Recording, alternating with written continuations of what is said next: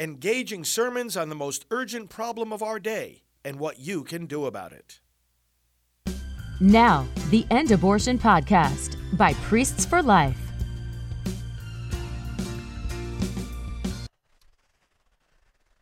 A reading from the Acts of the Apostles.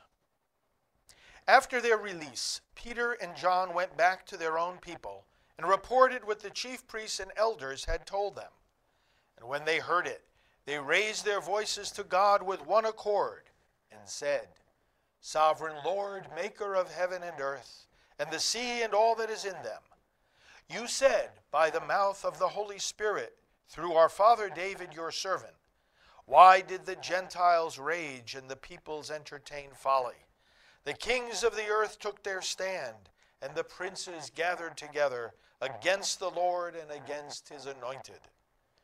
Indeed, they gathered in this city against your holy servant Jesus, whom you anointed, Herod and Pontius Pilate, together with the Gentiles and the peoples of Israel, to do what your hand and your will had long ago planned to take place.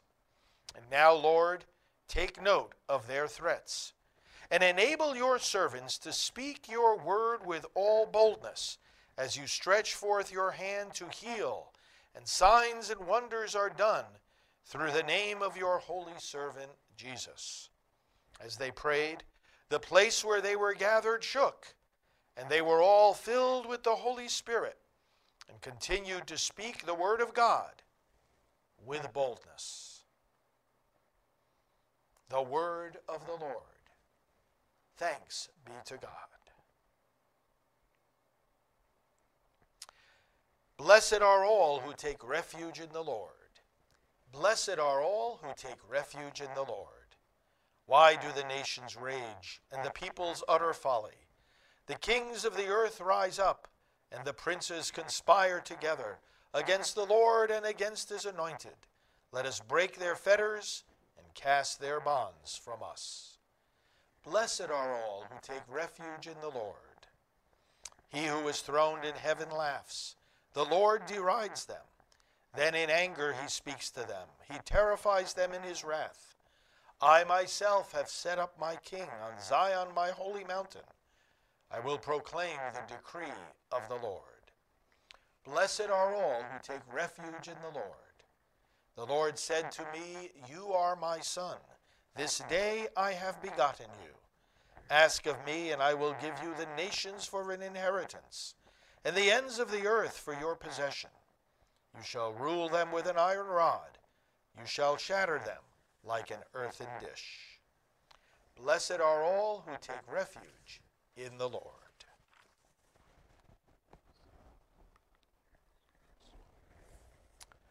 The Lord be with you. A reading from the Holy Gospel according to John. Glory to you, O Lord. There was a Pharisee named Nicodemus, a ruler of the Jews. He came to Jesus at night and said to him, Rabbi, we know that you are a teacher who has come from God, for no one can do these signs that you are doing unless God is with him. Jesus answered and said to him, Amen, I say to you, no one, unless one is born from above, he cannot see the kingdom of God. Nicodemus said to him, How can a man once grown old be born again? Surely he cannot re-enter his mother's womb and be born again, can he? Jesus answered, Amen, I say to you, unless one is born of water and the Spirit, he cannot enter the kingdom of God. What is born of flesh is flesh, and what is born of spirit is spirit. Do not be amazed that I told you, you must be born from above. The wind blows where it wills, and you can hear the sound it makes, but you do not know where it comes from or where it goes. So it is with everyone who is born of the Spirit. The Gospel of the Lord. Praise to you, Lord Jesus Christ. On Easter night, Jesus sat with his apostles. Peter and John were among them. And the gospel tells us that now risen from the dead, and they could see there his body in living form and the wounds still on his hands and his feet and his side, and he spoke with them and ate with them. And the gospel tells us he told them how all that was said about him in the law, the prophets, and the Psalms had now come to fulfillment through his death and resurrection. It's a long scripture lesson, similar, no doubt, to the one Easter Sunday afternoon as Jesus himself was walking with two other disciples on the road to Emmaus. And then, of course, those disciples ran back and told the apostles how they had seen him on the road.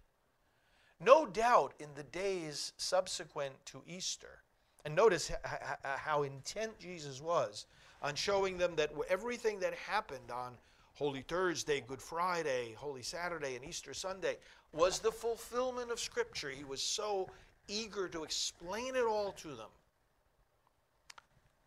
No doubt they discussed and further studied these Scripture lessons among themselves during the 50 days that they were waiting for the coming of the Holy Spirit. And this now, of course, and during this Easter season, we will be reading from the Acts of the Apostles. This reading from Acts chapter 4 is showing us already now, once Pentecost has occurred, all of the fruits of the Spirit in the boldness by which these apostles spoke. Well, the boldness, of course, comes from the fact that the Spirit was now filling them, that they saw Jesus risen from the dead and ate with him. And it also comes from the instruction. Jesus, no doubt, when these Peter and John here are quoting Psalm 2, which is also the psalm of today's readings, they're quoting Psalm 2.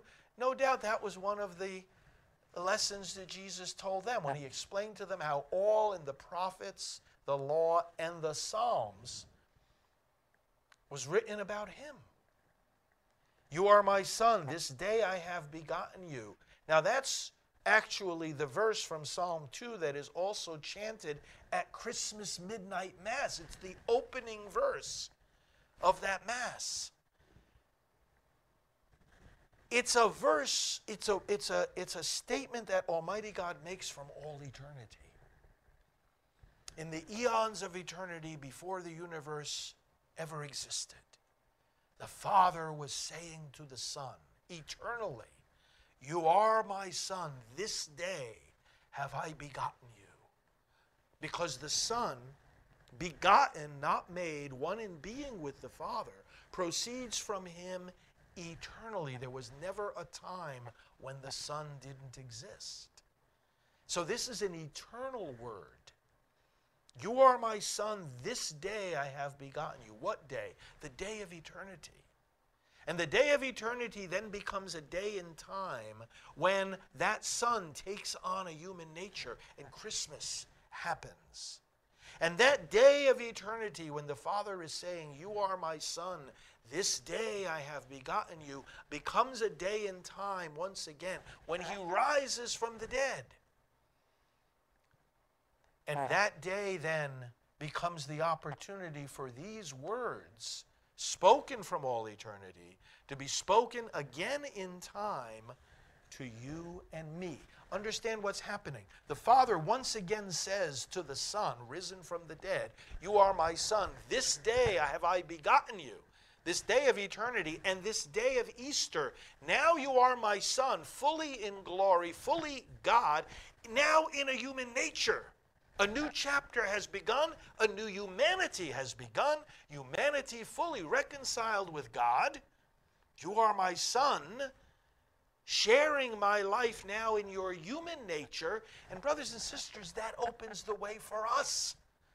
This eternal word is now spoken to us for the reason that Jesus articulates in today's gospel.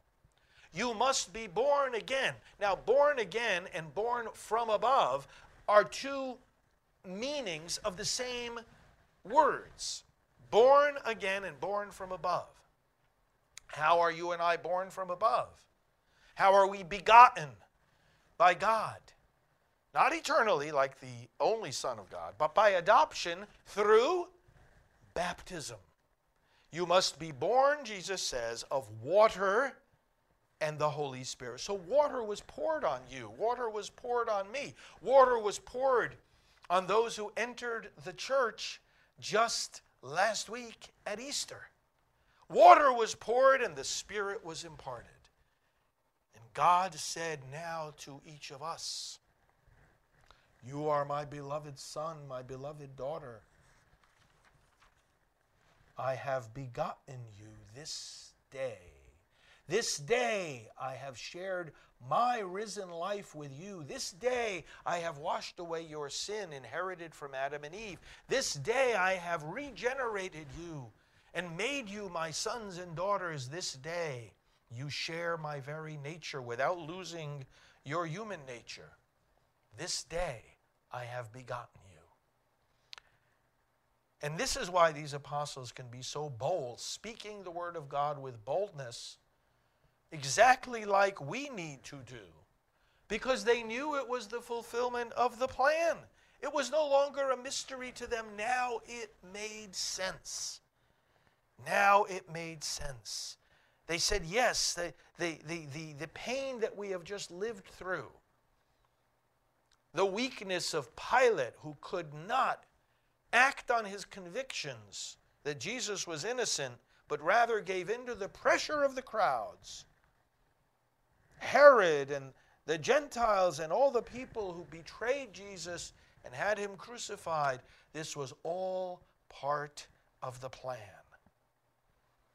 And so they are not going to be afraid and they are not going to be deterred when those same authorities try to stop them, the apostles, from preaching in the name of Jesus, or arrest them, or flog them, or even crucify them.